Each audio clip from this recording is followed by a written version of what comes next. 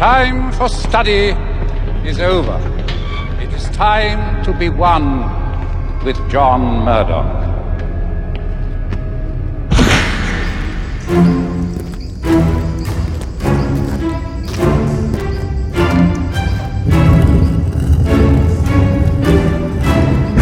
It's the Best Forgotten Movies! Hello and welcome back to Best Forgotten Movies, the podcast all about the films that the strangers have made you forget.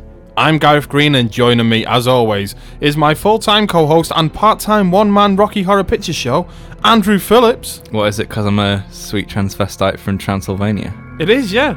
Or you could be Dr. Frankfurter. Yeah. Is it Frankenfurter? Frankenfurter, that's the one, yeah. It clearly we have watched Rocky Horror Picture Show. Oh, yeah.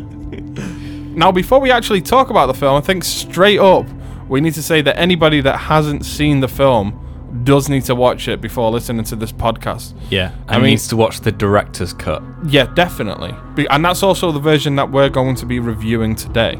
If you want a spoiler for the episode, just know that we think it's very good and very much worth your time. So we'll let you go away now and watch the film in question, and we'll wait. Go away. Leave me alone.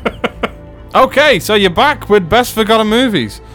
And with the release of Gods of Egypt, another Egyptian set film that passes a Daz Whiter Than White challenge, today we're scratching our heads over Alex Proyas' Dark City. But before all that, here's the trailer.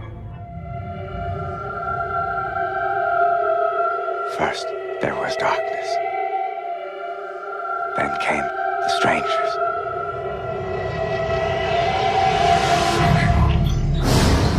They come when we sleep. Seeking a cure for their own mortality. To steal our thoughts. Our souls makes us different from them. To shape our memories. We have much to do. To take away all that makes us human. It is time. Who are they? Answer me! But one of us knows their secret. You saw something, didn't you? I don't think the sun even exists. And one of us We are running out of time. No escape. has the power to stop them.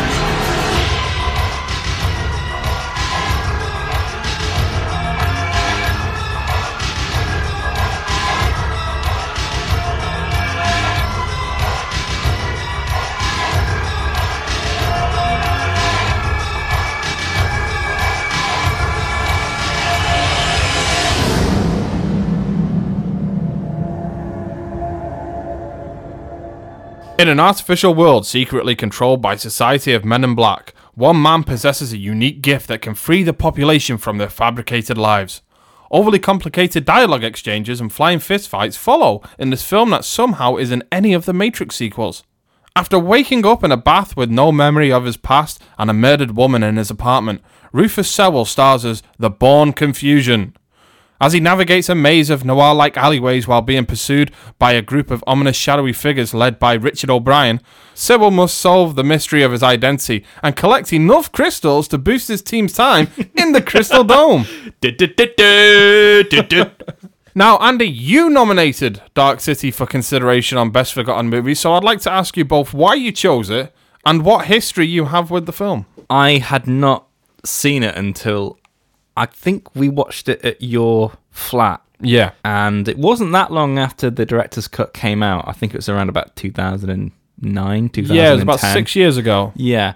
And I just watched it in the perfect climate where I knew absolutely nothing about the film, never heard of it before. And it was a real surprise. Yeah. And that's the best way to view this film, is just going into it knowing nothing about what's going on, because it's all the better for it. Yeah. I do have history with the film, in that it's been in my life for quite a while now. I don't actually remember it coming out in the cinema.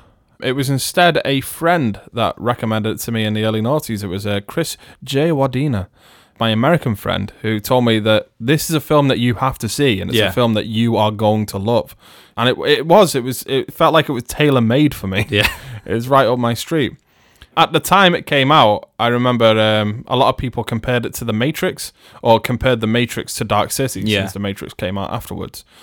And I very much sided with Dark City at the time because Yeah. at that time in my life, I didn't realize you could love two films at once. You just had to like one of them. And if there was anything that was thematically similar, it was like, oh, no. I am all with this film and not with that film at all. Yeah.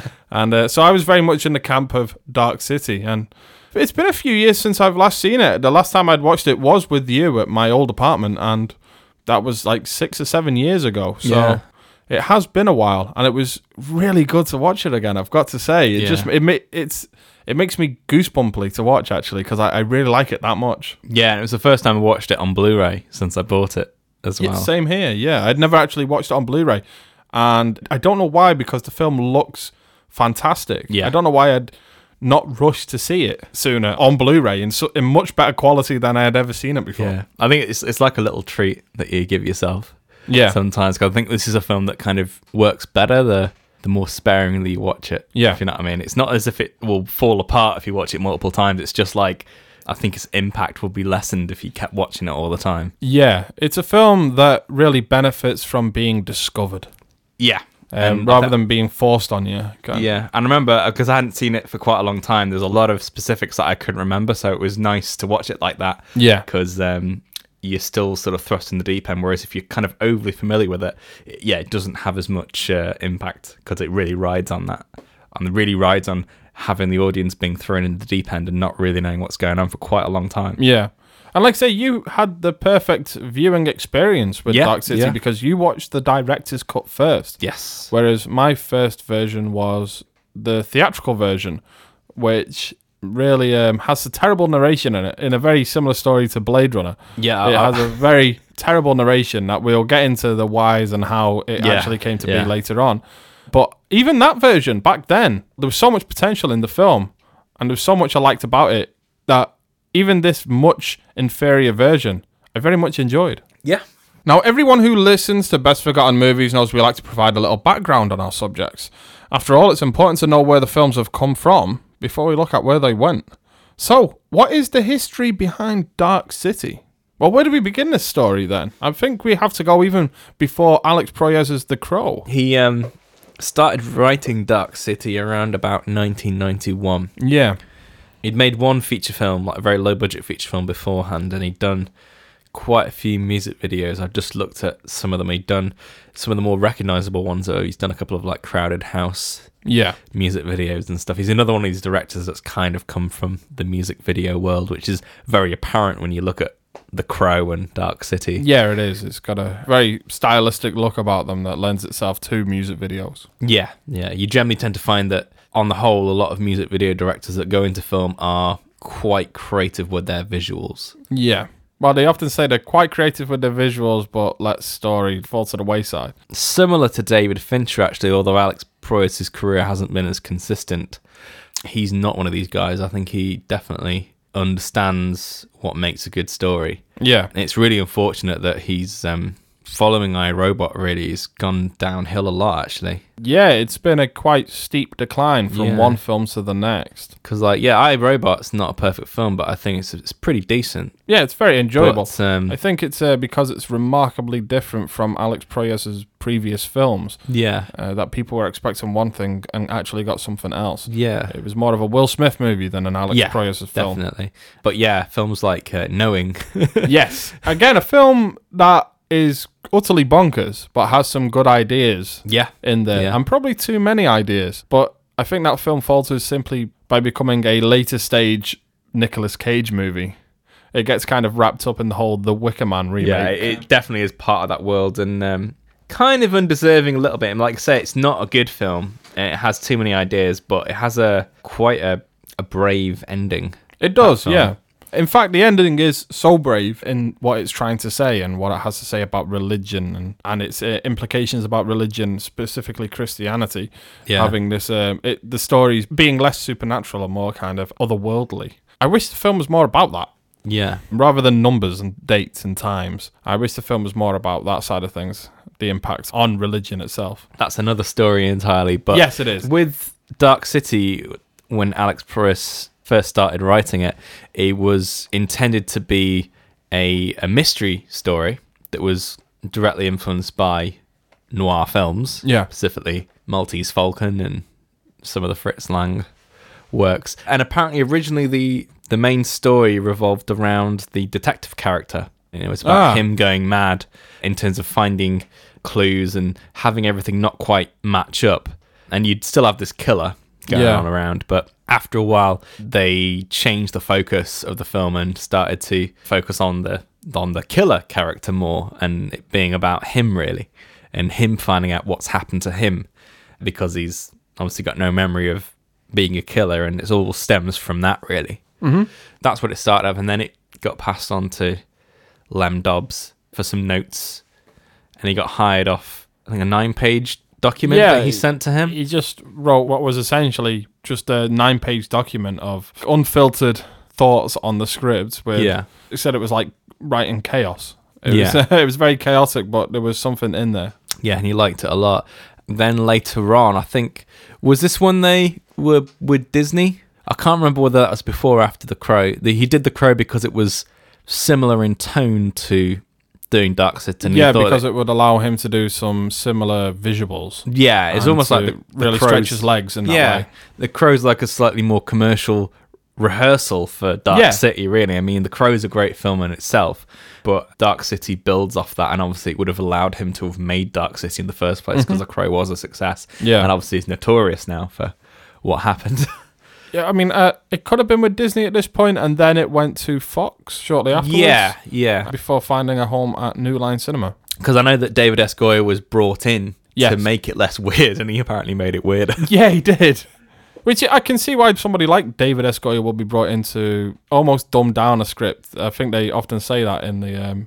to kind of streamline a few of the ideas and take the edges off a little. And I think he clicked so well with Alex Proyas and what's his name, Lem Dobbs, that, like you say, it just ended up being a much stranger film with his involvement. And apparently he was hired off the back of the screenplay for Blade, which hadn't been finished at that time. Yeah.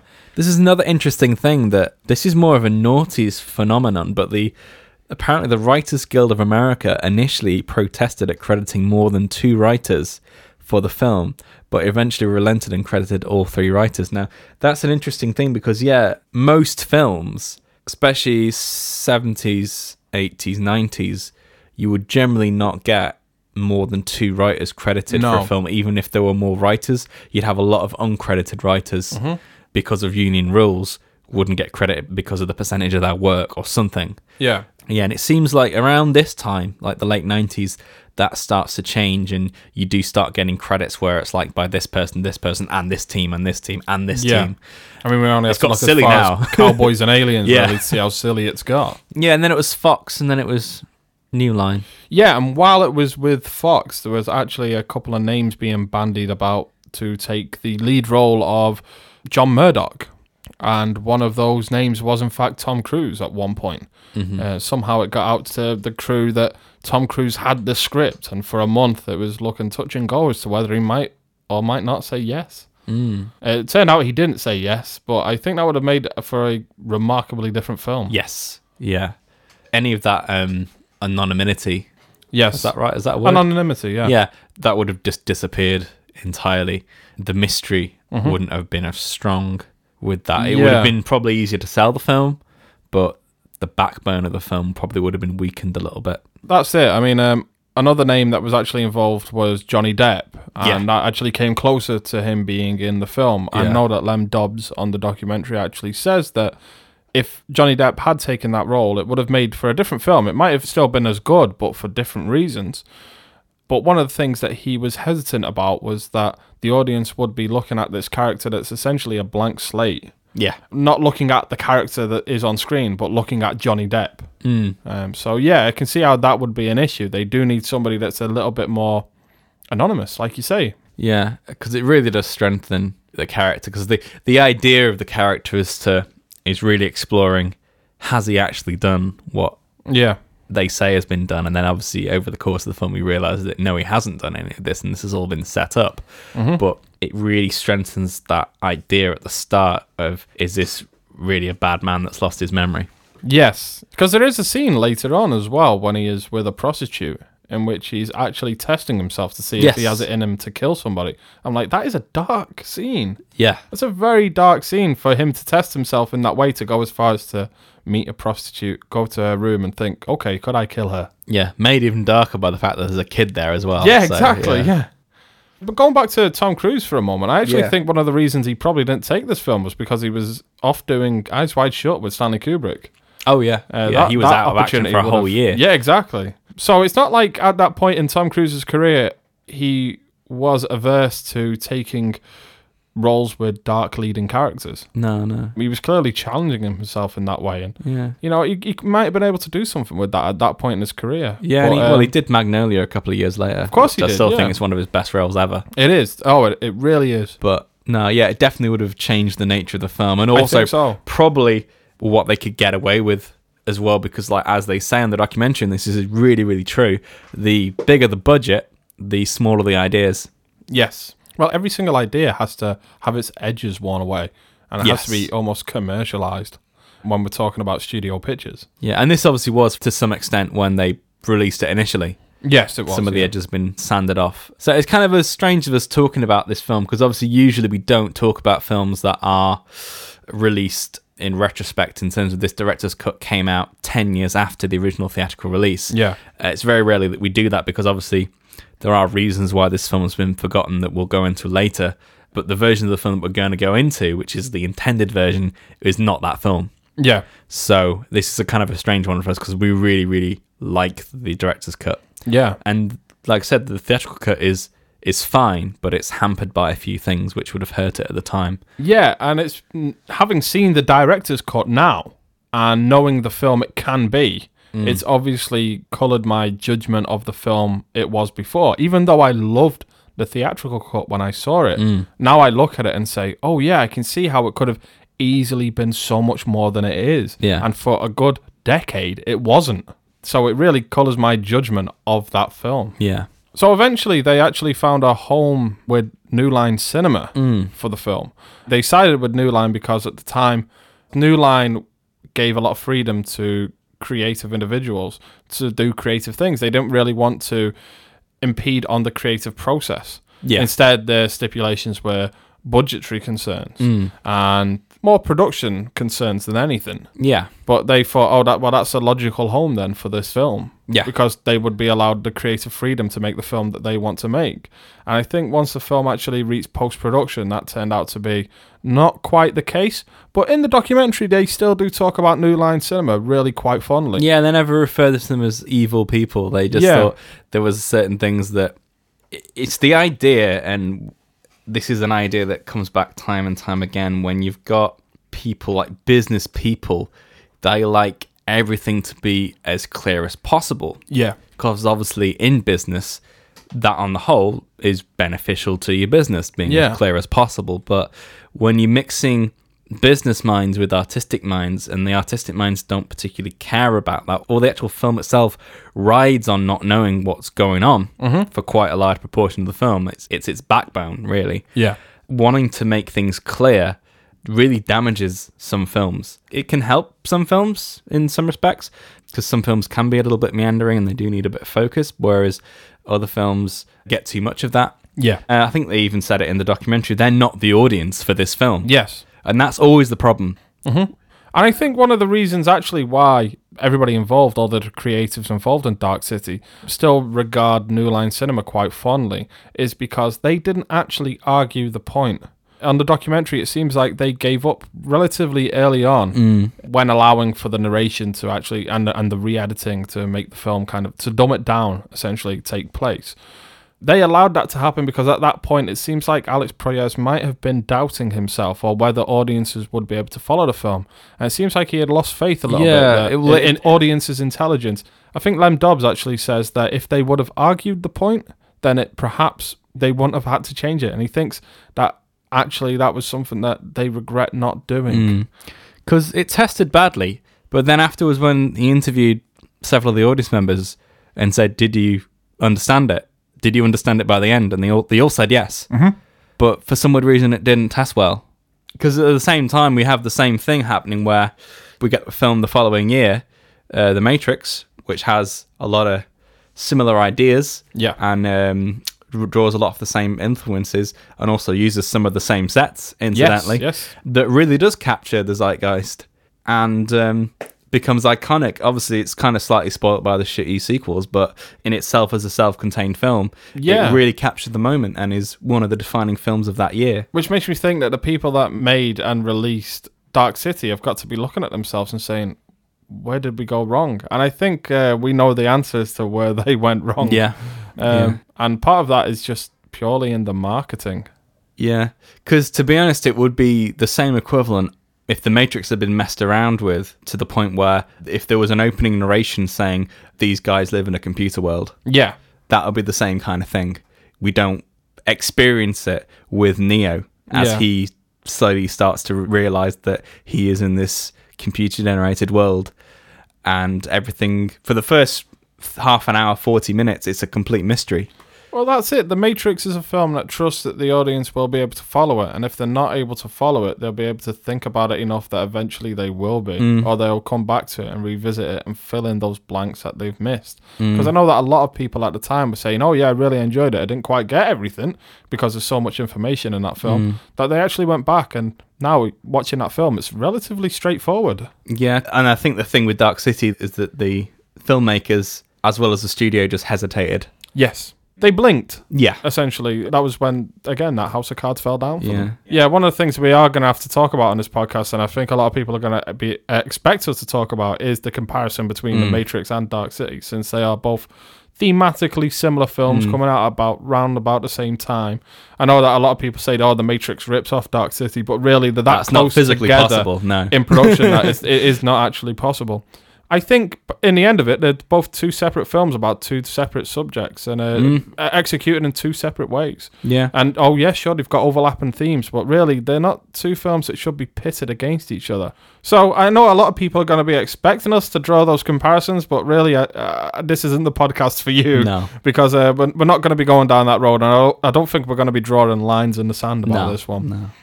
Okay, so now that we've brain zapped you with a little bit of history about Dark City, let's actually get into the film. So, Andy, straight from the bat, I know that we've already spoke about it, but what did you think of Dark City overall? Well, I just thought it was great. It's a really refreshing film. Yeah. I don't think I've seen a film that's made in this particular time period that throws you in the deep end as much and asks the audience and characters to play catch up so much and thrusts you in the dark for so long. Because, like I was saying before, the less you know about what's going on, the better it is. Yeah. And the better the twists are in the film. But I just thought it was very different. There's a lot of things where it lovingly takes reference and inspiration from other things, and usually a lot older things. It's generally from a period between the 1920s to the 1940s. Yeah. There's not much that's modern about the film. I love German films as well. Yeah, German expressionism. Yeah, because between me watching this film with you 6 or 7 years ago, I've actually watched quite a lot of Fritz Lang films since, and I've got into a lot more of the silent era films. So since then, I've watched M and Metropolis, which is a film that this very much reminds me of. Dr. Mabuse, all three films of them. The Cabinet of Dr. Caligari was another one. And I'm coming back to this. Nosferatu as well. And, oh, Nosferatu, of course, Nosferatu. But coming back to this and watching it, I could suddenly see all of the inspirations and where all the designs had come from and what type of film informed the look of this film. Yeah. And how it all fits together. And it all makes a weird kind of sense. Yeah, but at the same time, because of the way that it does it, it is refreshingly new Yeah. and unique. There's no film that's really like this. I mean, I know people like talk about, oh, it's a bit like Brazil, it's a bit like this, but it really isn't. It's got some superficial similarities to it, but as a story and the way that it deals with everything, it's very different to a lot of things. Well, I think also in the way that it combines those inspirations is unique as well, because Metropolis, in terms of its cityscapes, look really quite fantastical and bright also. It's supposed to be this wonderful, optimistic world of the future.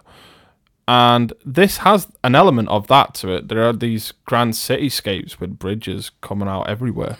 But they are lit in such a way that it looks more like something out of the Cabinet of Dr. Caligari, where the shadows are painted on the walls and stuff like that, where it's a lot more moodier. And, well, I guess going with the Dark City theme, where it's like a dark version of Metropolis. It's like an inverted version of Metropolis.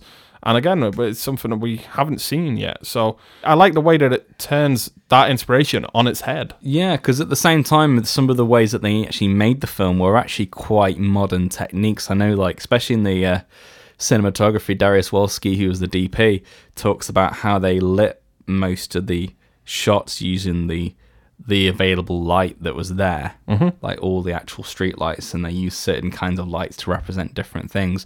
And that at the time was not used that much. It was still very much an era where things would be lit traditionally. Yeah. So even in that sense, it's quite influential on a photography side. I mean, there's a couple of films that came before it that used those methods, but I'd say there's a lot of modern films that take a lot from that kind of look. I think one film that we have to mention straight off the bat, another Dariusz Wolski captured film, is Prometheus. Oh, yeah. It's got the giant head chamber room. Yeah. Which Dark City does, and I would say, if possibly, better. Yeah. I bet you would have gone on that a set and going, I've seen this before. Yeah. This looks familiar. Apparently that was filmed on in an abandoned fun fair. Wow, really? Yeah. I don't know quite how, but yeah, that was an abandoned fun fair in Sydney. Yeah, because it's anything but fun. Oh, yeah. It's very dark. Yeah. It's very nightmarish. It's got some carnival rides there, though, hasn't it? So. Yeah. But, it has, yeah. It's got a roller coaster. Yeah. I really want to go. That would have been amazing if they'd done a Dark City ride. That would have been amazing. In an alternate universe where this film was a hit. Yeah. Oh, why wasn't this film a hit? I know why. This is an art house film made with a mainstream budget. Yeah. Really, this is what it is. You wouldn't be able to make a film like this on an art house budget, so they kind of needed the studio to actually make this film or make it to what it actually needed to be. The greatest compliment that you can give it is that any film always borrows and takes inspiration from other things. I mean, there's nothing that you can say that's complete original, but in the way that it does it, this is a film that absolutely succeeds in execution. Yes. Whereas a lot of films usually falter in certain places. This is the film that completely succeeds in what it's set out to do. Yeah. There are flaws in the film, which any film has, and we'll probably talk about some of those later, but they are very insignificant compared to what it does get right and what it does develop, because this is a film that is accused of being all style and no substance. No substance, yeah. But in fact, as the director says, and I definitely agree with him, this is a film that's almost got too much substance, too many ideas. I actually think that's going to be one of the flaws I mentioned later on, is that there are too many ideas at work in this film. Yeah. I think once we start actually speaking about the script and the story, then that's something that will actually come up. But I think the one thing that you really can't accuse this film of at all is having no substance. Yeah, of being redundant of ideas. Yeah. But the fact that it has the style to back it up as well is just a plus. As Ridley Scott calls it, the proscenium is all there to back up the story. This is not a film that looks a certain way just because. Yeah. It looks a certain way because that's what the story has determined it to look like. Yeah, it's a look that is informed by the story. Yeah. I mean, should we actually start talking about the story and the script? Because also, we don't really need to talk about the story that much this episode, because if you've listened to the disclaimer, you'll have seen this film already, so you'll kind of know roughly what it's about anyway. Yeah, one of the first things I want to mention when we actually start to begin talking about the story is that this film is one of the many amnesia-based thrillers of the late 90s and early noughties. It seems that every other film was a thriller about a character with amnesia. And I'm thinking of films like Memento, even Resident Evil, X-Men with Wolverine character, the Bourne films. And I'm sure there are many more as well. I think we went through a list before and pulled up a few. And it does seem that in the late 90s, suddenly everybody wanted to make an amnesia film. But I will say about this is that none of them look or are anything like Dark City. Because the moment a film starts with a character not knowing who he is or where he is, I groan. I'm like, oh, this again.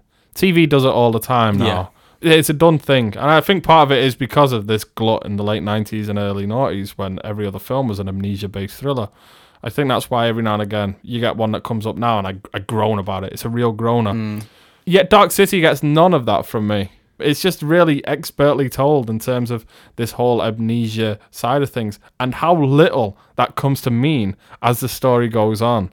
I mean, it becomes less about finding out who this character is and more about the world he inhabits and the character he's become. In fact, I'd say about halfway through the film, it drops the entire idea of who this character is. I mean, it never drops the idea of identity. It's always about his identity and about how he's building himself as a character. But who he is and where he's come from, the film drops it about halfway through. In a weird way, it kind of parodies that idea. Yeah. Because of the fact that none of these personalities are actually real, and we never quite get to the bottom of who actually is genuine and where these memories come from. It leaves that kind of question hanging, which is good. Because I like the fact that they don't really have any point of reference. Mm-hmm. They only know what they know at that particular moment in time. Even including all the leading characters, there's no one who really knows what's going on. And again, this is all undermined by the voiceover. Yes, it is. In the theatrical version. Because there's at least one character that knows. But in the director's cut, it makes it look as if no character knows really what happened and where they've actually come from. There's no reference to Earth in the director's cut. So it's almost like you've got the unreliable narrator theme going, but it's like turned on its head because it's like the unreliable protagonist, because is this his real personality? Who was he before? We'll never know. Yeah. So everyone's a blank slate, really, which I think is a great essentially, idea. Yeah. I think it's a great idea. Because it starts everybody on an even keel. Yeah. Because nothing matters about what happened before the film. It's all about what happens now. Because it's the kind of thing where it's like, if this film was a hit, there'd be totally someone going, we need to make a prequel to this film to find out how these people got here.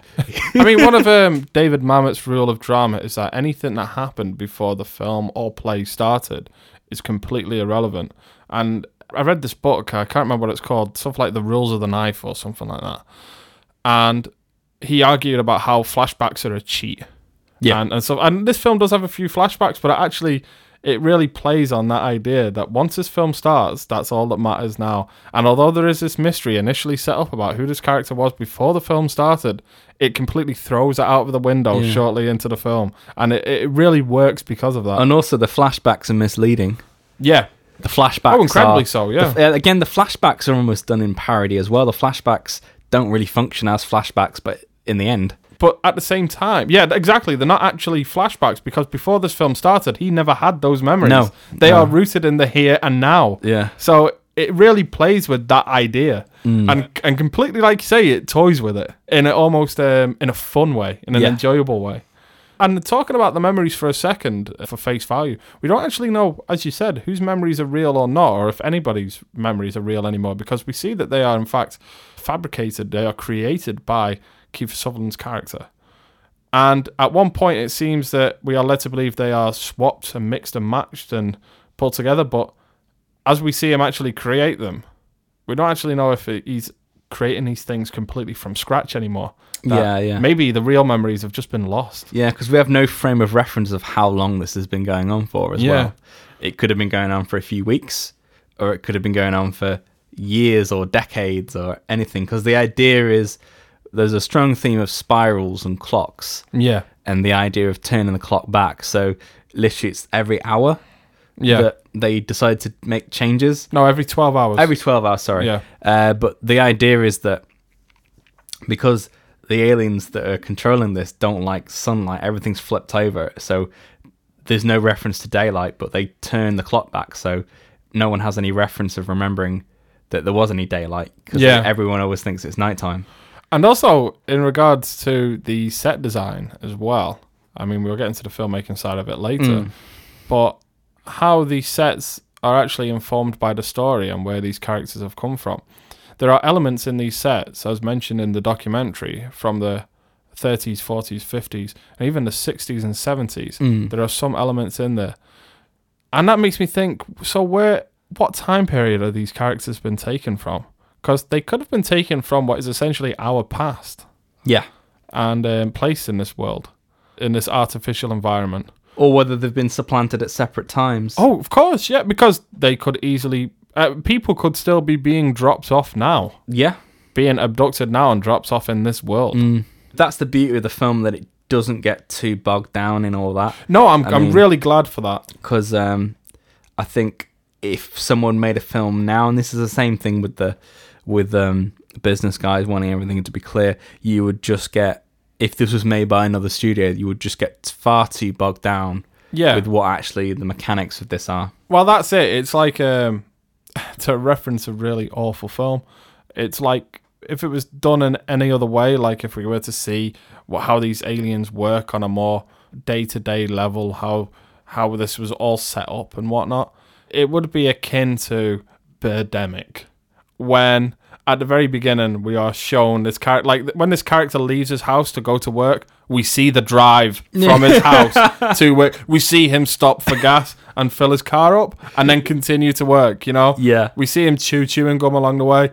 It would be essentially the same thing. All this stuff doesn't fucking matter. No. And I'd say that's what Dark City is. It's just cutting out what doesn't matter. There are mysteries that this film leaves hanging, but they are small mysteries, and there are things that you can fill in yourself. Yeah, they leave you enough room to fill in the blanks, which is great. I mean, that's the thing with films of this nature, and what films should do anyway. It shouldn't provide you with all the answers. It should make you think and question and make up stories of your own. It should set your imagination on fire with ideas yourself. Yeah, and unfortunately, there's just not enough films around, well, mainstream films or films of this budget that really give you that. If there are, they're much smaller budget films. The last film that actually tried to do anything like this, and it's another film that we mention on this podcast all the time, it tried to do this, and it failed, and it was Prometheus. It tried to leave too many plot strands hanging as a way to say, these are mysteries, guys, but it left the wrong plot strands hanging. Whereas Dark City knows that the characters have to have complete arcs. The character's story has to be complete. The world around it can pose questions. Yeah. But the character's story has to be complete. And then when you look at films like Prometheus that get it wrong, the character's stories are just left completely loose and hanging, as if to say, oh, well, it's a big question mark, guys. It's a mystery for you to walk away with there. You actually feel like you're walking away with half a film, like you've eaten half a meal. Dark City doesn't fall into that trap. It knows what to leave hanging and what to conclude. Yeah, with Dark City, everything's been thought about and thought out and looked at back to front. So when they actually go to think, oh, we can emphasize this and we don't really need this because this is how this works, everything's been thought about so much that they can actually leave things out and have it all still standing. Yeah. Because I was going to say before, there are films that do still do this and have still done this, but they're usually not made in the English language. Yeah, no. It's very rarely that you get English language films that do this on this kind of level, especially that revel in the right kind of mysteries. Nature, yeah. If they are, they're usually not sci-fi. They're usually much smaller films in scale. Yeah, you don't really get films with it. I mean, like, for what they even achieved on the budget that they had, it's pretty amazing anyway. Yeah. Talking about one of the writers for a second, would you actually say that this is David S. Goya's best work? Yeah, it's his most satisfying film. It's the film we can still look at now and go, solid. I think we are going to talk about David S. Goya more in next week's episode, but I would say that actually this is his best scripts, I would say. Yeah, and it kind of makes me feel like, oh yeah, David S. Goya, he's all right actually. He's obviously been fucked around with a lot. Yeah, because again, I did watch Blade Trinity the other week, and oh my god, that is a film. But I know they had a lot of problems with it. They had a terrible time with that film, especially with Wesley Snipes. Yeah, and the studio at the time. Yeah. But mainly Wesley Snipes. I would say, if anybody that's listening, there's a great article written by Patton Oswalt about his time on the Blade Trinity set and working with Wesley Snipes, who was apparently stoned for most of the time and is actually a stunt double for what must be 75% of the film. He just wouldn't turn up, would he? No, so they'd just use a stunt double and film it from far away. That's why the film features Ryan Reynolds and Jessica Biel so heavily. Yeah, to make up the fact that he's just not there. Yeah, exactly. Yeah. Which makes me wonder, how did that actually come to happen? Because as far as what I'm aware of, Guillermo del Toro didn't have the same problem with Wesley Snipes, but at the same time, he's never worked with him again since. No. And, I can't remember, who was it that directed? It's the guy that did League of Extraordinary Gentlemen. Stephen Norrington. Norrington, yeah, Stephen Norrington. Yeah, I'd never heard of him having issues with Wesley Snipes, but at the same time, this is a series that hasn't had one director. So, no. Curiously, nobody's ever been back for more than one film. Yeah. I mean, when you watch any documentary that features David S. Goya, you always know this is a guy, he knows his stuff, he's genuinely enthusiastic about what's going on and what he's doing. And, it's just unfortunate that a lot of his work gets messed around with. Yeah, the thing is, I don't think that he's the best writer when he's left to his own devices, I think he is very good with ideas and at honing other people's ideas into something that's actually filmable. And he really works well with this writing team, actually. It's like I say, it's created what is probably his best piece of work. I mean, looking at the likes of Man of Steel, which is the film in which he has sole credit over, that kind of shows his weaknesses as a writer. He's definitely somebody that benefits from being paired with the right people. Yep. And obviously, you worked well with Nolan. Of course. Everybody. So much so that, in fact, they continue to go to him. He might have only ended up with story credits on a couple of the scripts, but they continue to go back to him to hammer out that story. Yeah. To get that story right. He is definitely one of the better ideas guys out there. Yeah. Okay, so we've been gushing about this film for a short while now. And actually, I just want to mention what I do think are some of the film's flaws. It does have flaws, they are minor. One of them is, in fact, that I think the film ends with a mystery too many, just in that it leaves the whole alien element of the film rather unexplored. They are shown, and we get an idea of who they are, and their society and how it works is shown to us through these characters, but I would have liked to have seen more of how these characters work. And we do, in fact, find out in the film that they are these kind of like energy jellyfish-like blobs that inhabit people's brains and minds. And they in fact, they inhabit dead bodies. They take the bodies of dead humans and take over, really. So they look that's why they look like Nosferatu. They look like a mix of Hellraiser and Nosferatu. Yeah. It's got the kind of S&M element of Hellraiser, the kind of bondage element. Yeah, with all the the leather Cenobite straps. look. Yeah, exactly. But they have the gaunt, looming, terrifying figure of Nosferatu. And also sad, because Nosferatu is a sad-looking villain, I think, and they kind of look sad. I think things that are dying look sad. Yeah, I think you just needed one visual element to really sell it. You would have had to have had a character be killed by one of these strangers, and then appear later on in the film altered and being one of these strangers. So you'd get the visual connection of they're possessing these bodies. As soon as somebody dies, they can be possessed by one of these aliens. That was exactly what I thought that the film was lacking. That was the only beat that I really kind of wanted in there. It's kind of frustrating because there is that setup there, which I think you could have done. You could have had, the hotel owner that he meets at the start. Yep. I like the idea that obviously they change jobs, and then when he goes the next day, it's a different person, and then you see that other guy working on a newsstand. But then from there, you could have had the guy on the newsstand be killed in some way, and then see him later as a stranger, and then that whole thread would have all be connected up from the beginning to end. And that's a little bit of a missed opportunity. But like I said, that's a really minor thing because, again, what they focus on is so strong anyway. Yeah, it doesn't matter that much. It wouldn't bother you. No, it doesn't. It's just we could have looked at that. It's one of those things that you probably wouldn't even notice watching a film the first time around. It's now that I've gone back to it a few times, it's like, I do think it is missing that one beat. But I think it's because it's so good and it's so interesting.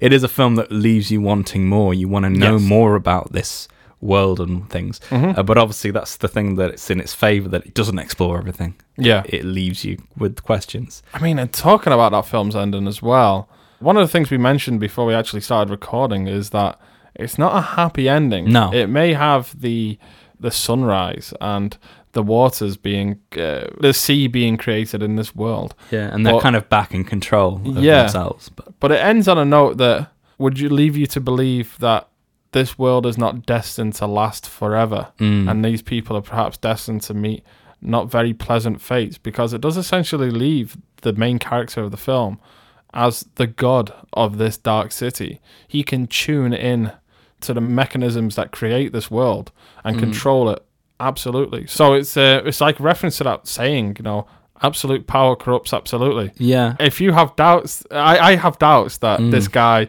is infallible. There's a darkness to him that we see earlier on in the story. It's not going to end well for this world in my mind, but it's a nice ending. Also because there's no point of reference for them other than they're human, but there's no point of reference for them being from Earth. Yeah. Well, at least in the director's cut, there isn't. So there's no journey home. No, They are there. this is their life now. Yeah.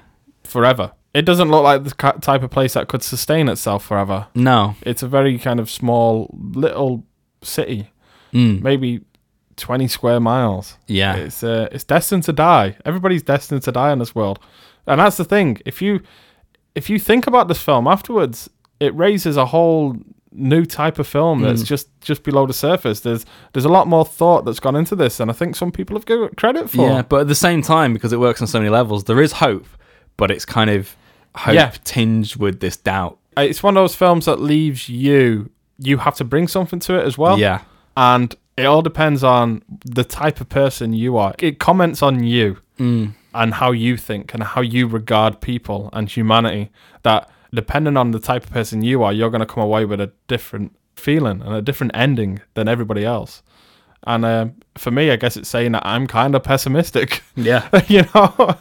The other reason that it doesn't end happily is that the character that Jennifer Connelly plays is entirely rewritten before the film ends.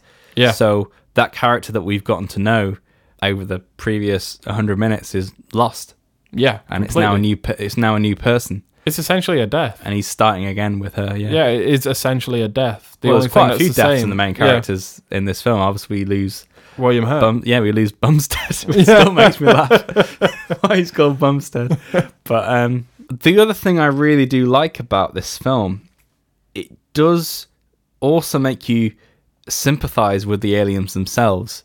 They're not. Oh, definitely. They're not two-dimensional bad guys. They do have their own problems, and obviously they've caused this group of people a lot of problems. But because they've got problems themselves and they want to better themselves, but they've probably not gone about it in the right way. But it does do it in such a way that you do kind of feel sorry for them. Yeah. I mean, even at the end when we literally have one of them left, and it's Richard O'Brien left on his own, you kind of feel a bit sad for him. Yeah. Because it's like, we've done it wrong, but I'm going to die now. Well, he is the only character that is at any point presented as being evil. And he's evil not because he's alien, but because he's been infused with these human emotions and human thoughts, and they are corrupting him. Yeah, and they can't handle it. And they can't handle it. So you get the feeling that whatever they were destined to learn from humans, it was never destined to stick to them. Yeah. Because they cannot handle being human. They are incompatible with humanity. So the only point that he's actually ever presented as being an evil character is because he's at his most human. And it's slowly killing him. So at any other point, actually, they're just doing what comes natural and doing whatever they can to survive as a race. I think that's always the best thing when you're dealing with villains, is that the best villains are always the ones that think they are right in what they're doing, no matter how misguided it is. They think they're doing what's right for them and what can help them, but obviously they're completely off track and they don't have any point of reference to why what they're doing is wrong. Yeah. They admire us in a way, like that's the whole point. They admire the human condition. Yeah. And they want to be more like the humans, but they can never really be like that. And that's their tragedy. That's their downfall. So they are tragic characters in of themselves. I mean, they do bad things. Like, they do set up, like, they've set up this serial killer, so they've obviously killed people. Yeah, They kill a woman to make it look like this serial killer's on the loose, just to see what it will do to John Murdoch. But they are... It's just another experiment but for them. it's an experiment. They don't see it as being somebody killed. It's in the pursuit of bettering themselves, and it means survival for them. Because, like they say, they are dying.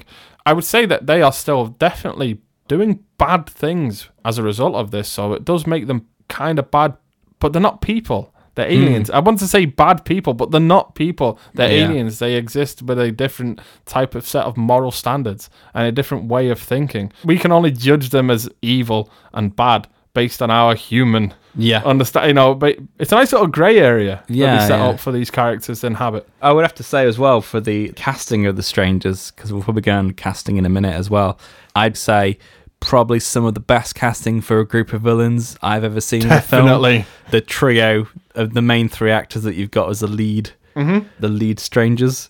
Yeah.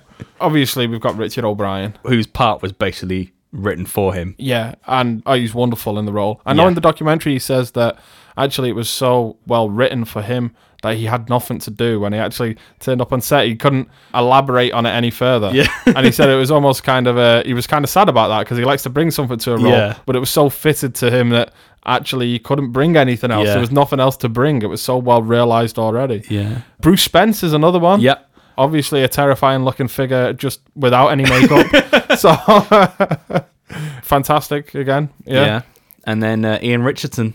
Ian Richardson, As yeah, Mr. of course. Book. Yeah. Who? And David Wenham turns up as well. Yeah, obviously because this is an Australian film. Yeah, of course. But Ian Richardson, for those not in the know, especially our American cousins, if you really like House of Cards, he is the original Kevin Spacey character. He is Francis Urquhart in the original, and he is rather splendid in that. And if you ever get the chance to watch the original House of Cards, it is rather brilliant. Anyway, so he's a very well-known actor. Not really so well-known in America, I don't think, really. No. But no, it's a great collection of people that they've gathered together to play those characters. As a cast, as a whole, it's very solid.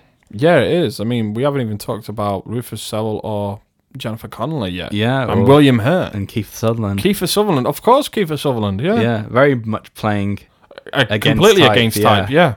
He's a weakling, almost. In fact, the only time that he's ever presented in that more classic Kiefer Sutherland way is in the memories at the end. Where he implants himself into John Murdoch's mind to train him to use his power. Especially if you're used to the sort of Jack Bauer Kiefer Sutherland as well. It's very unlike him. He'd probably be slightly shocked for the kind of character that he plays and the way that he sort of presents himself. Yeah, he's pathetic. Yeah. And, essentially, but and something of a hero at the same time. Yeah, if you're looking at it as the good, the bad, and the ugly, he's kind of the ugly element, where he's kind of morally dubious, but he's trying to help at the same time.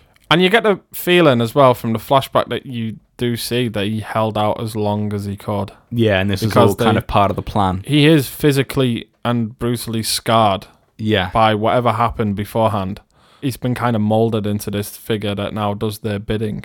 Yeah. But he even carries, like, he's got a limp, he's got a hunch, he's got a scar over his eye. So he's been really savaged by them when they were interrogating him. So you get a feeling that perhaps there was a version of him long ago that was a hero. Yeah, and Rufus Sewell, who I think is perfect for this role. And like I was saying, I don't think it would have worked anywhere near as well if they'd chosen someone more well-known. No. Because it really undermines the key thread of this person being a blank slate. Yeah. But at the same time, he's got enough skill and charisma as an actor to hold his own against everything else that's going on. That's it, watching this film. I mean, he really comes to life on the screen, and he makes something out of that character that is essentially nothing to begin with. And he's got this kind of jitteriness and almost a charm to him.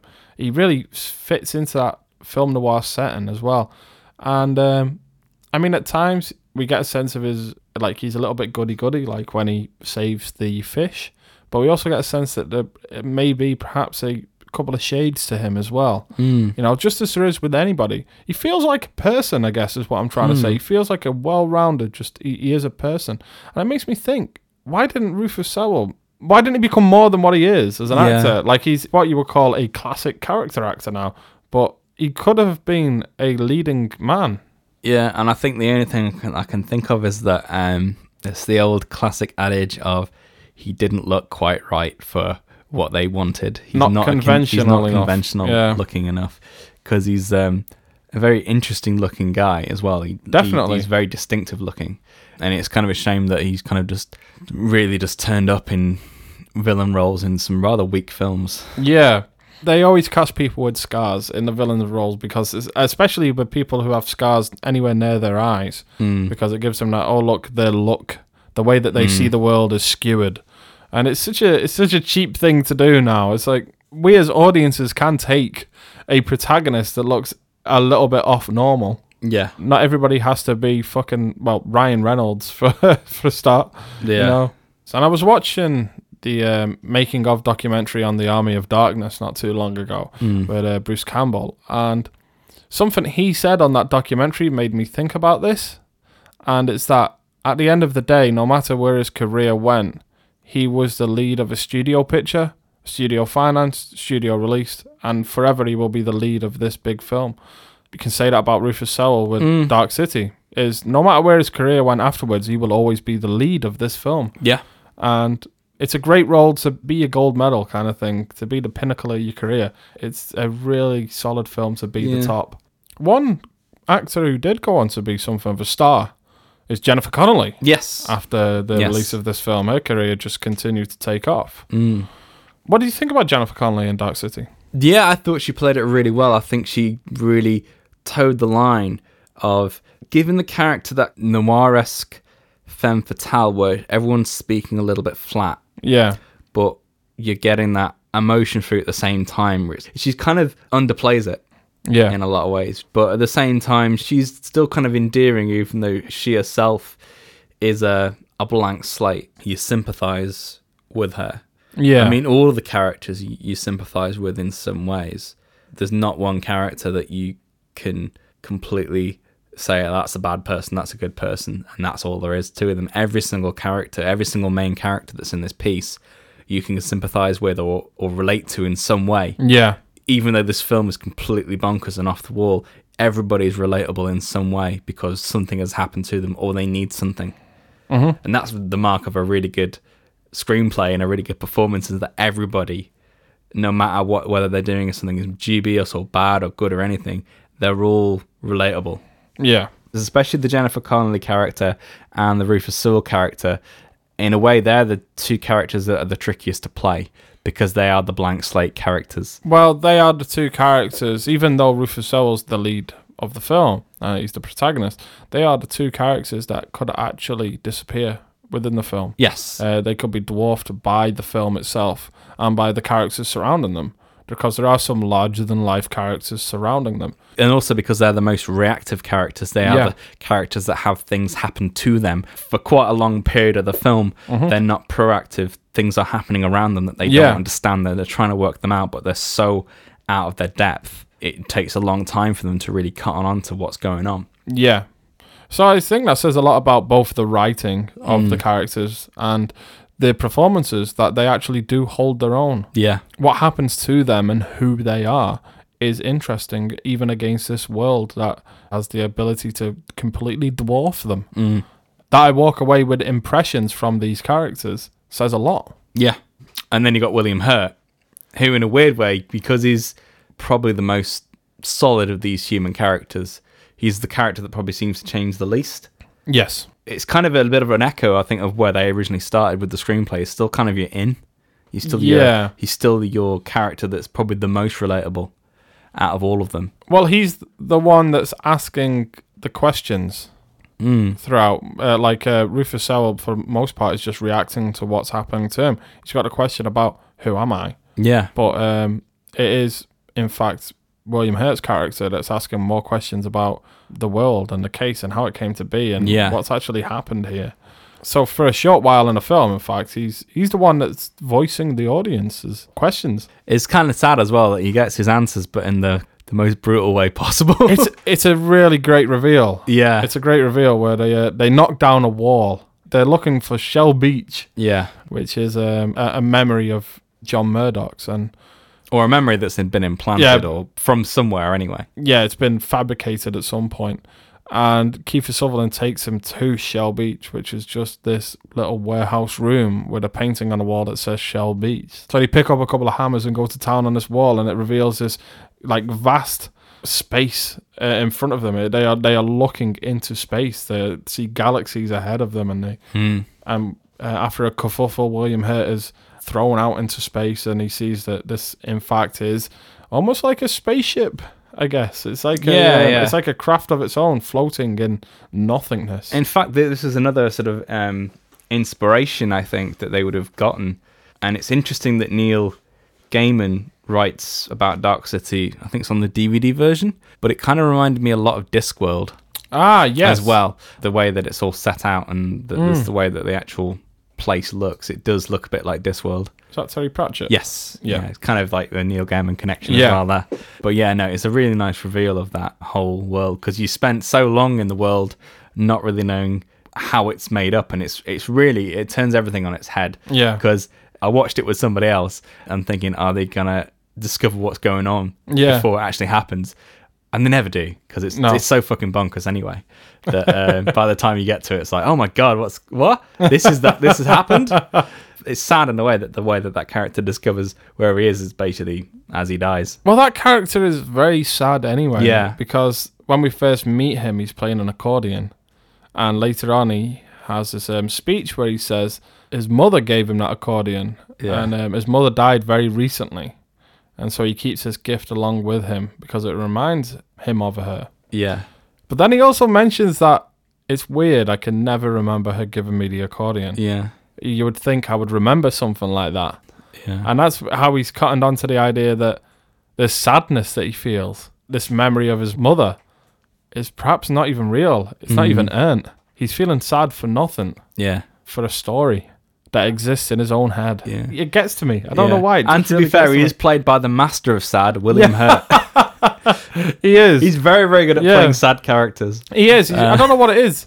He's got like... Which is why he was totally wrong for Lost in Space. Lost in Space. Oh, This is a film that came out in the same year as this film. Yeah. This film came out in like January. Yeah. It was a film that was originally meant to be for 1997, but came out pushed in it back because of January Titanic. 98. But it went from Dark City to Lost in Space. Yeah. Moving on to the filmmaking side of things, I know that we have spoken about this film having a fantastic look to it, and it really does. The sets are magnificent, the art direction's fantastic. I love how this film takes elements across many decades, and at first you're wondering why, and then that comes to pay off later. You find out the reasons behind that. I love the way it tells a story and the way it's been told. One thing I do want to mention as being another one of those little minor flaws, but we've got to come up with a few niggles when we're talking about the film, is that I don't really like the telepathy battle at the end. I think it gets a little bit hokey. It's almost like a studio note. Like you said, oh no, we need a big confrontation here. When the two... Do you mean with the battle between John Murdoch and Mr. Book? And Mr. Book, Yeah, I was going to say that. When they fly up in the air and start fighting with their minds in the sky. It's just perhaps a little bit too hokey, a step too far. It's so late in the day that I really don't mind. The film has already bought my love with so much. Yeah. So it ends like a pass from me completely. Yeah, it's not offensive. It just looks like a bit like a studio note. Like we need a climax. We need a fight. Climax here, Yeah. Because this is not an action film. No, at all. not whatsoever. In fact, it's kind of funny that this part of it is the only part that we're really going to reference, not The Matrix itself, but one of its sequels. And it does feel like that battle does feel borrowed wholesale for the final Matrix Smith Revolutions. Neo, Smith-Neo confrontation. Obviously stretched out about 100 times longer. Yeah. Because that battle just goes on forever. It does. Oh god, it's so fucking boring. That whole film is... It's because nothing happens in those battles. It's literally just fighting. That whole film is just frustrating because it's probably about an hour's worth of actual film. Yeah. Stretched out with endless battles. It's kind of should have just been one big long film. Yeah, definitely. But you could have done the same with Reloaded as well. Yeah. Well, like I said, Reloaded and Revolutions probably could have been one film. The story in each of those films is probably about half a film's worth of story. Yeah. Between them, there is a film somewhere. And I think probably a half decent one as well. But that's the only element from the sequels, I think, that where it kind of borrowed quite a lot from Dark City. Yeah, definitely. Especially when you get the ones where the strangers are floating across the city as well. That's where our Matrix thing ends now. Everything else, spot on. Yeah, definitely. Yeah, completely. There's a certain shot that they talk about, and this always bothers me because it's a model shot, and it's the shot of basically where this kind of fairground attraction ride where they go back into the underworld. Oh yeah. On the little track, and it's talking about how they did where the camera follows them down over the they created a little edge. miniature for it. And they basically made this train track where the camera would follow it down, and it had to be done it was quite intricate work. But at the end of it, they go, if we were making it now, it would just be all CGI. And I was like, no. This is all wrong. Don't say that, because if you made it in CGI, unless it was really, really, really good, it would look shit. Yeah, because when I was watching it, I thought, geez, they've built this set. Yeah. I didn't realize it was huge. actually a miniature. Yeah. Because it looks giant. And because it's all miniatures as well, there's no part of it that just looks out of place. Everything looks like it all fits together. And authentically. Because there's some really like old school filmmaking techniques that they used. I mean, even the fact that because they didn't have that much money, they had to stretch like canvas backdrops on things and reuse pieces of set and I mean, God, even I didn't realize this until afterwards, when you get that huge room full of these strangers, half of them are just like maquettes with these polystyrene heads. Fuck, I didn't even know that that. are just out of focus. And you wouldn't know. I do like during that end battle the way that they do capture all of the strangers in their crowds, as you've got this strobing light in front of them, almost like lightning. There are a couple of shots there that really do look like something out of Nosferatu. It does feel like it's right out of that, especially because the flashing of the light gives it that strobe effect that so many of these silent era films have between the cuts, almost like they've dropped frames as they've been filming it. Yeah. And many of them have it, and it's like they've really captured that in a modern way, in such a fantastic way. A lot of the model work, especially on the city itself, it does look like a next step, like a progression from the work that had been done on Metropolis. Yeah. Especially in terms of the way that the cars move, all seemingly together. Yeah. Like they're on a little track, but deliberately so. And helps to tell the story because it's about them trying to create some kind of order or understanding about the world that they don't quite understand, so it all feels a bit unnatural. Even the way that they do the model work fits in with the story itself. There's a lot of morphing work in this as well. That's the only real, apart from that Murdoch effect, that's the only real sort of obvious CGI effect, apart from maybe the actual look of the alien inside, which I think is probably CGI. Yes, it is, yeah. And to take this spiral motif even further, I do like how when they go through the process of tuning, where they change the world that it's in and the structures that are in this world, the buildings themselves, they kind of twist out of the ground, almost like they're growing. Yeah. I really like how that's done. It's obviously done with an element of CGI, clearly, because you couldn't do that with model work even, because of the way that the buildings themselves stretch and twist. But it does look great. I really like it. And then they take their place, just twisting slowly into place. I really like that. The other main thing as well, that they built that massive syringe. Oh, as of well. course, Looks yeah, horrific. for the close-ups. Yeah. Oh, and you Looks can see awful. the two bits coming apart as it like goes towards the swivels camera. around. Yeah. Again, spiraling motif. Yeah. Always throughout the film. It's one of those films that benefits from being thought of for the right amount of time. Sometimes you get films that have been thought of for too much. I know on other podcasts that I've listened to, they refer to, like, How Did This Get Made refer to Toys as being a film that Barry Levinson has thought of for too long. Yes. And that's why it is the way it is.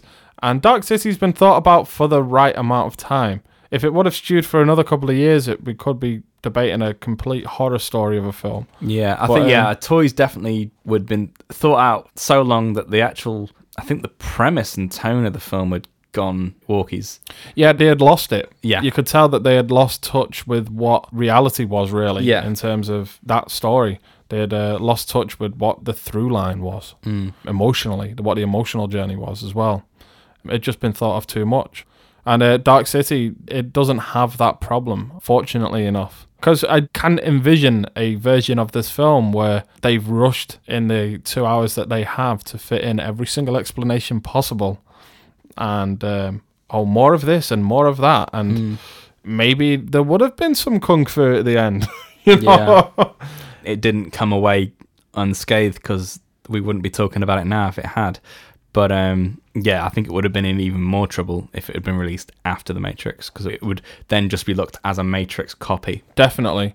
And I imagine that any studio looking at it would be saying, oh, well, we can make this our Matrix. And it would have been a Matrix copy. Would be looked at in the same way that, say, Equilibrium is looked at. Exactly, Even though Equilibrium, actually, when you actually watch that film, it's a completely different film than The Matrix is. Mm-hmm. It's just that it shares a couple of visual things, but then because it was made after The Matrix, everyone just thought, oh, it's like The Matrix. Yeah, it's because it shares that gun guitar thing as well. And the long coats. And the long coats, the long leather coats. I mean, it does kind of, in a story level, yeah, sure, it is somewhat different. Again, it's playing with dystopian societies, but it's not really the same in any way. It's more like 1984 with gunfights. Yeah. Yeah.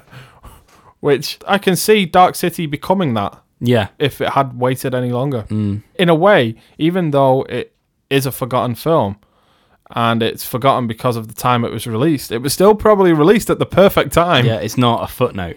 No. Yeah, exactly. It's an influential film in its own right. Yeah, and it continues to become more influential as time goes by. Yeah. One last thing that I want to talk of in regards to the filmmaking is Trevor Jones's music. Yeah. Trevor Jones is not really a composer that I'm overly familiar with. I love his Last of the Mohican score, which I'm sure that everybody loves as well. It's probably one of his most iconic scores. But other than that, even looking through his IMDb list, there are a couple of films in there that I know and I've listened to, but there's not that many actually. And there's Well, he did that other Jennifer Connelly film, Labyrinth. Oh, of course. Yeah, can't forget Labyrinth, of course. Yeah. Which is ridiculously 80s sounding. It is, yeah, very much so. But he's not somebody that I've earmarked for future listen. And I actually had this soundtrack for a long time. I played it a lot. I overplayed it when I first got my hands on this film. But I think this is probably his best score. I really love this score. Yeah, I mean, there was something I picked up on when I watched it this time around, is that the score itself, and just indeed the soundtrack of the film, for the first half of the film, it's mainly sound effects. Yeah. It's very atonal and just mainly relies on sound design, and it's only when things become clearer that it becomes more tuneful. Well, the themes make themselves known as the Yeah. pieces of the puzzle come Revealed, together. yeah. It's yeah. I think it works really well. And it's one of those perfect film scores that does not encroach on the film whatsoever. It's completely anonymous in the sense that it's there to help tell the story and what's going on, and it's not saying, look at me, look how inventive I am. Yeah, exactly. There are a lot of film scores now, and even in the past really, that have done that. And they draw attention to themselves. Yeah, it's usually when they've got a lot to carry on their shoulders. I mean, we find it often with films that are lacking emotionally, that they just decide, oh no, the music will do that. If a scene's lacking some kind of emotion, oh no, the music will do it. So the music has more to do. The classic example, and we've mentioned it before on this podcast, is John Williams' music on the prequels, on the Star Wars prequels. Oh yeah. John Williams has a hell of a lot of work to do. As a result, his music doesn't actually fit. Dark City's score definitely fits straight into this world. It feels a part of this world. Yeah. Rather than overpowering it. I love the use of the songs in this film as well.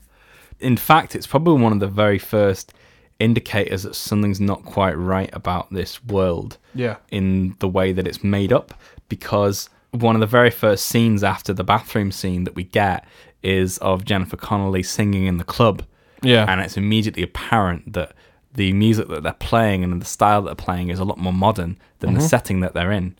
And so it immediately sets off alarm bells ringing. Yeah. Just to the way that they've actually done the music, because it's kind of modern sounding. It's like, even if you don't consciously pick up on it, subconsciously you're already starting to think, there's something not right about this world. These things don't belong together. It works in the complete opposite way that the music in the club didn't work when we were talking about The Shadow. Yeah. When that is a period film. But that's meant to be in that's period. It, yeah. Whereas this is saying, no, we're telling you we're not actually in the period that we're actually saying, but doing it in a subtle way because of the music. That's it. In Dark City, it's purposefully anachronistic. Whereas with The Shadow, it jars against it. There's so many jarring elements that don't quite gel together. Whereas Dark City, it all just comes together in the right way. And it's all done in ways that are more subtle. Like the way that things... there's clear thought been put into what elements that they bring through from what different periods. And whether or not they all fit together, because this is an over-stylized world, and it's meant to be over-stylized because it's been designed within the film itself, within the story. This is a city that has been designed. It has been styled. It has been groomed. So it's meant to look that way, and that's why I really kind of rail against people that say that this is more style over substance, because even within the film itself, it's supposed to be style. Yeah, and the style is informed by the substance. Exactly, yeah. So yeah, fuck those guys. Yeah. They obviously just didn't get it. I mean, I watched the opening of the theatrical version earlier today just to get a handle on what that was like, and I was actually quite horrified of how bungled the opening of this film was when you watched it in the original theatrical presentation, because it really is bungled. It does quite a number of things wrong and really gives the game away, but also just shifts the emphasis too much. It does, yeah. Because we basically open on the same shot of the starfield, and then we get this long narration from Kiefer Sutherland, and that's always an indicator that a film's been messed around with in post when you get a narration at the start. Yeah. But he basically tells about how this how these aliens have come to seemingly Earth and they want to learn from us, basically, and he's kind of been forced to do their bidding, and this is all up front. Yeah. And then we get a shot of him, then we immediately see the effects of the tuning, where everyone falls asleep, and then we cut to Rufus Sewell, who's running away. We have no formal introduction to him as a character, so it does quite a few things wrong, and that everything's just too much too soon. Most of the cards are laid out on the table up front. Yeah. To know that these guys are aliens and that they want stuff from us. It's essentially half the film. The only thing that actually keeps back is that this isn't Earth. Yeah. And to be honest, that's other than that fantastic reveal, it's really such a small part of the film anyway. Yeah.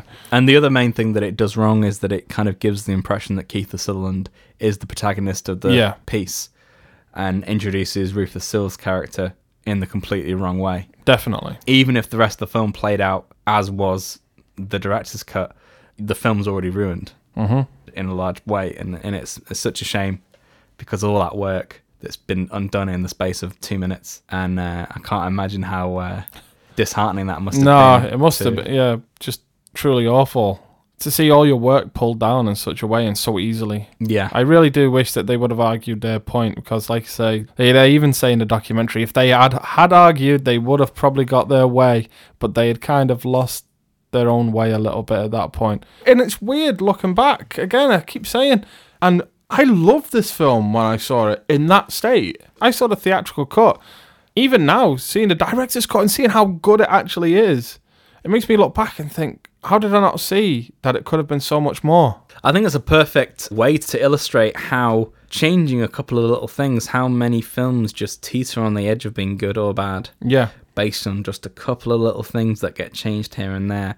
Like, it's probably a load of films that we look at as being bad movies that have just had a couple of things changed that have made them into lesser than they should have been. It's such a delicate balance, and this just, at the time, teetered and fell off the edge of the cliff because of that. Yeah. And because it's all in the opening 2 minutes, it totally ruins the film, and I think that's where a lot of the criticisms that came for it, because this was not a well-reviewed film at the time, as you will see when we look at the stats and facts later, it did so much to hurt it. Yeah. And it's such a shame, because if they'd argued it more and had more faith in what they'd made, we probably wouldn't be sitting here talking about it. Not in the same way anyway. It still might not have been a hit, but at least it would have been probably better received. Yeah. It might have grew a cult following quicker. Yeah. Okay, and now it's that time of the podcast where we try to figure out just why this film has been forgotten. Was Dark City a giant flop? Did critics and audiences hate it? It's time to move on to the stats and facts. First up, we have the critics. So, Rotten Tomatoes score is 74%.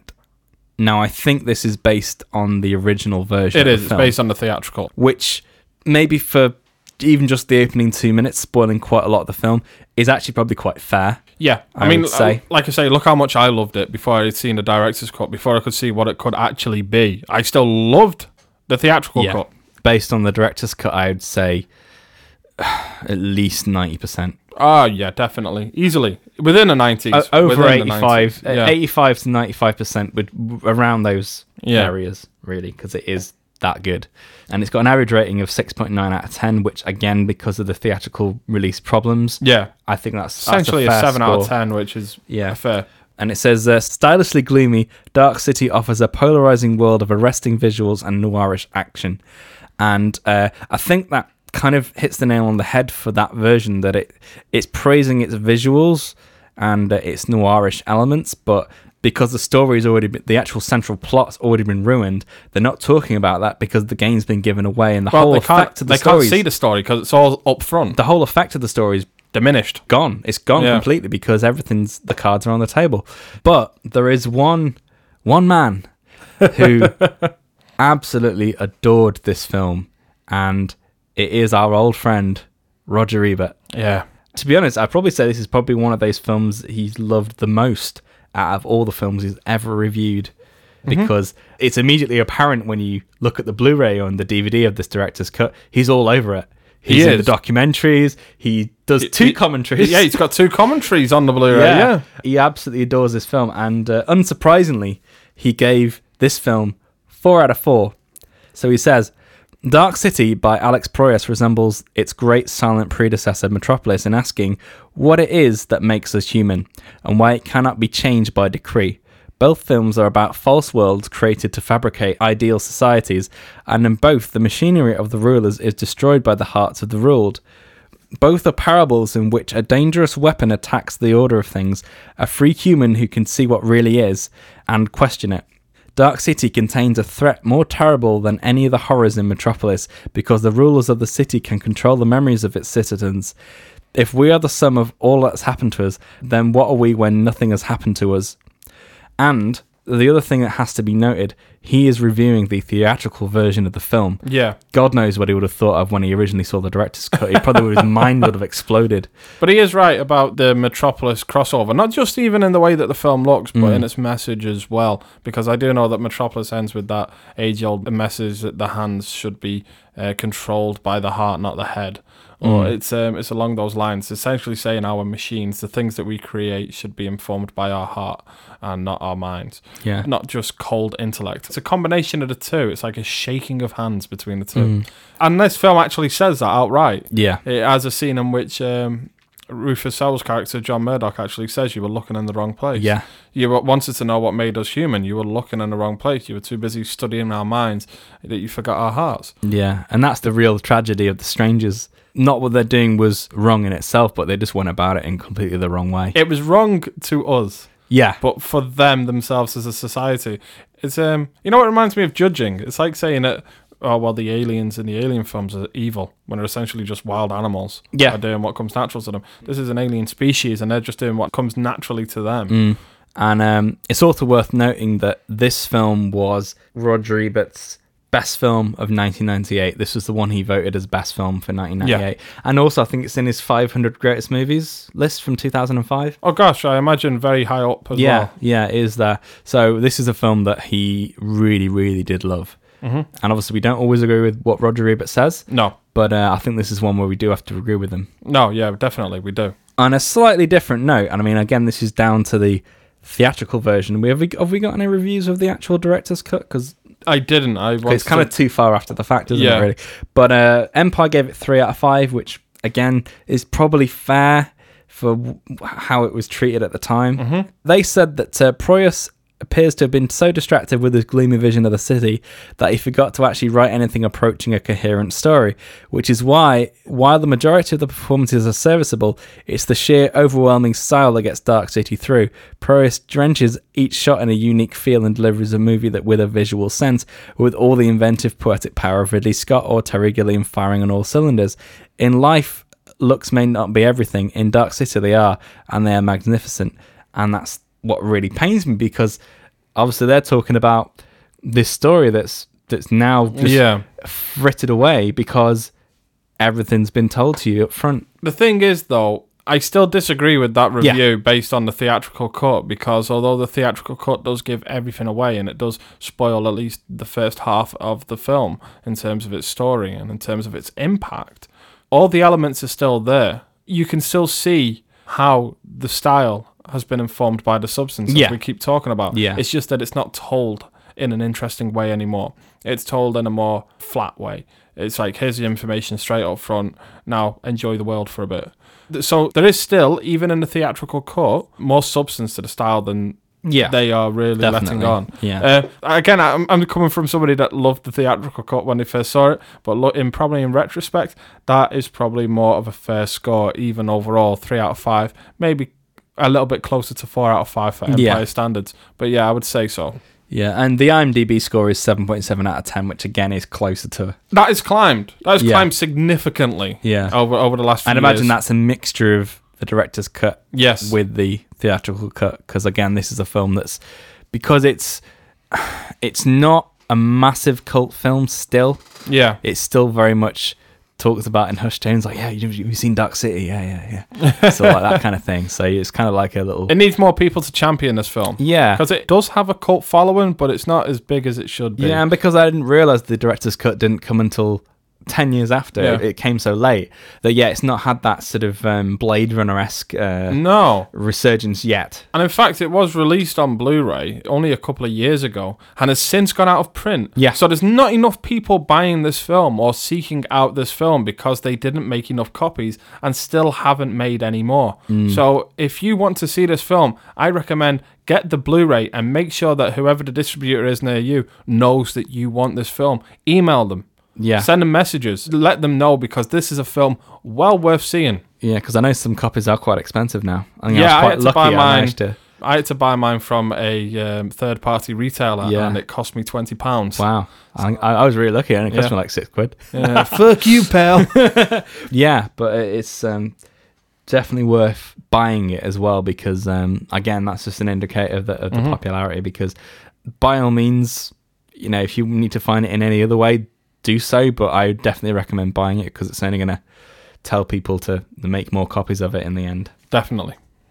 Okay, so Dark City was made for a budget of $27 million, which is actually remarkably low considering how good the film looks. Every penny's there. Yeah, every single penny and more. And more so whatever they've nicked from... I don't know.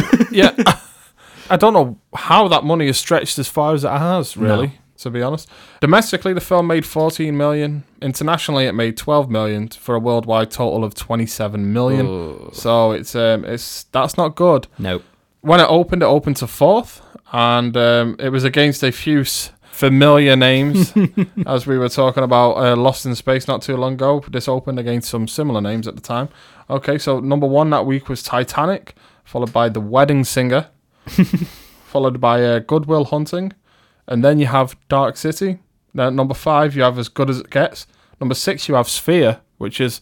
that's definitely a film that we should cover on Best Forgotten Movies. Yeah, that's really tough competition, though, all those films. Because you're probably talking... That's probably one of Adam Sandler's only decent films there. You've also got Krippendorf's Tribe.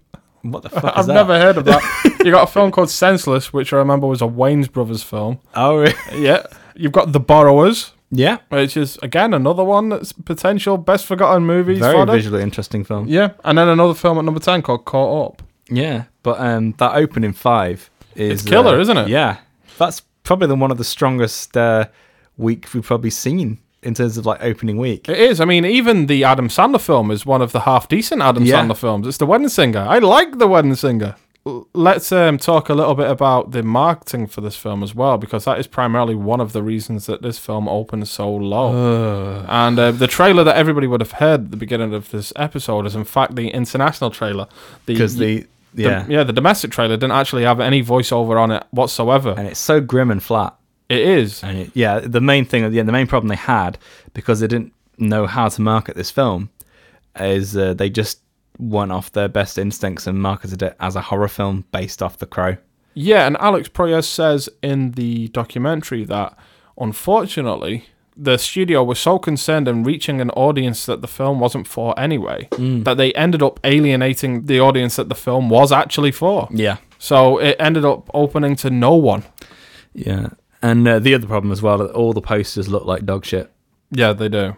They do. They're really awful. They look like... It looks like a fucking direct-to-DVD film. I've seen some good fan art posters, but I'd say even the director's cut cover isn't that great. It doesn't really match up with the visual style of the film whatsoever. There are some very good fan posters out there, I think you'll find, but none of the official ones really add up to much. I think this is the classic example of a film that you can't really categorize into any kind of neat pocket. Yeah. It's definitely one in its own, very unique film, so any sort of classic advertising firm would just not know what to do with this film. Unless the actual filmmakers themselves were in charge of the actual advertising and they had some sort of artistic nous. Yeah. There's no way that a traditional advertising firm would really get a handle on actually marketing this film. No way. Because they're all too interested in what can fit into what category and what pigeonhole. Okay, and that brings me up to the final 2 questions. The 2 questions I ask at the end of every single Best Forgotten Movies episode.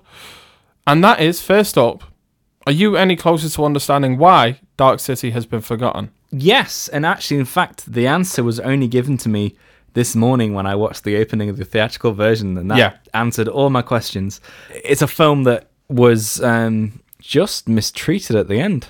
And It was the final hurdle as well. It had gone so well for so long, and they were doing everything right. And then at the final hurdle, they just fell, and they face planted. yeah, it wasn't even as if loads of footage wasn't filmed because the producers or the studio was interfering when they were making the film. The film's all there, and we can see it now. There were things like, as well as when they were actually shooting the film, they at one point they ran out of money before they had managed to go back and do the reshoot. Yeah. So the film that they had was vastly incomplete. Even then, after some squabbling and some like back and forth, the studio still granted them 2 weeks to go off and do all the reshoots that were necessary. Yeah. So it's like they got all the footage they needed. All right, yeah, there was a back and forth like there is, because studios would want to save money no matter what. Any studio would. And there was this little back and forth. And that was about the only thing approaching a problem during the production that they had, by the sounds of it. Yeah. Because they got everything they wanted. It was just in the edit. If they would have just had enough faith in the film that they had, Yeah. I think it would have done much better. And if the studio would have figured out a way to market it, not even if they would have just figured out a way to market it, more so that they would have been more comfortable with the audience that the film was for, and not try to reach some audience that the film wasn't for. Yeah. I think the film would have done much better. The final question to ask, which may lift us up again. Yes. Is Dark City one of the best of the forgotten movies, or should it remain best forgotten? I mean, I think we've got to say straight up, it's very clear as day. unanimous. Yeah, we didn't like this whatsoever. No, it's best of the forgotten. It has to be. It's For the first time in quite a few weeks. yeah.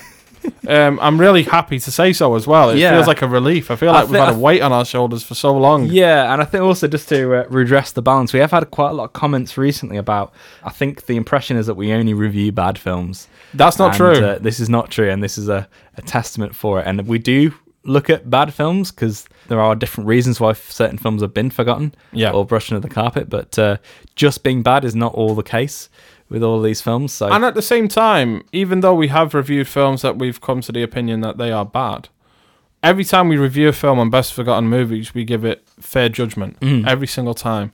And even a film like Super Mario Brothers, which we reviewed last time, we approached that, giving it the fair amount of judgment that we could, the fairest judgment. So we reviewed it fresh, and with the opinion that it could be one of the best of the forgotten movies. It wasn't, but it could have been. So anybody who's slightly offended that a film that they love comes up on one of these podcasts, do not be offended, because we may potentially be on your side. Yeah, exactly. Yeah, we cover bad films, but we cover more like cult classics, hidden gems, box office flops. They vary in such quality, like vastly in quality, that it just gives us a vast amount of films to consider. Yeah. So yeah, I think straight off, Dark City is definitely one of the best of the forgotten films. Yeah, and if you haven't seen it already, then why the hell were you listening to this podcast in the first place? We've just spoiled it all for you. So go and wipe your minds. Maybe get in contact with a stranger to get him to wipe your mind and then watch it again. But if you've seen it already, just watch it again. But maybe leave it a couple of months. So it makes it a bit more special. Before we sign off, I've got one last thing to add. It's that this is actually one of Sean Connery's least favourite films of all time. What? Yeah, he said it was Dark Shitty. Yeah. Gotta get that I was in so there. gullible there. Gotta get in there. I know you really fell hard for that. You're like, What's what? Sean Connery got to do with this film? He made Highlander 2. Yeah. Oh, sorry. I had that joke as soon as I started the podcast, so I had to put it in there. God. And that's all we have time for on today's episode of Best Forgotten Movies. Be sure to like, share and subscribe. You can also find us on Facebook and Twitter at B4 Movies, so please do get in touch with your suggestions for possible episodes. Also, if you have the time to help us continue grow our fan base, please rate and subscribe to our podcast page, found in the iTunes store. Also, a big thanks to followthenerd.com for featuring our podcast on their website. Thank you very much, guys. And we're taken to the skies in our next episode as we ask, is it a bird? Is it a plane? Is it Milton Keynes bus station disguised as the UN? Yep, we're reviewing everyone's favourite canon film masterpiece, Superman 4, The Quest for Peace. Until then, it's bye from myself and get the fuck out of here from Andy. But first, sleep. Thanks for listening.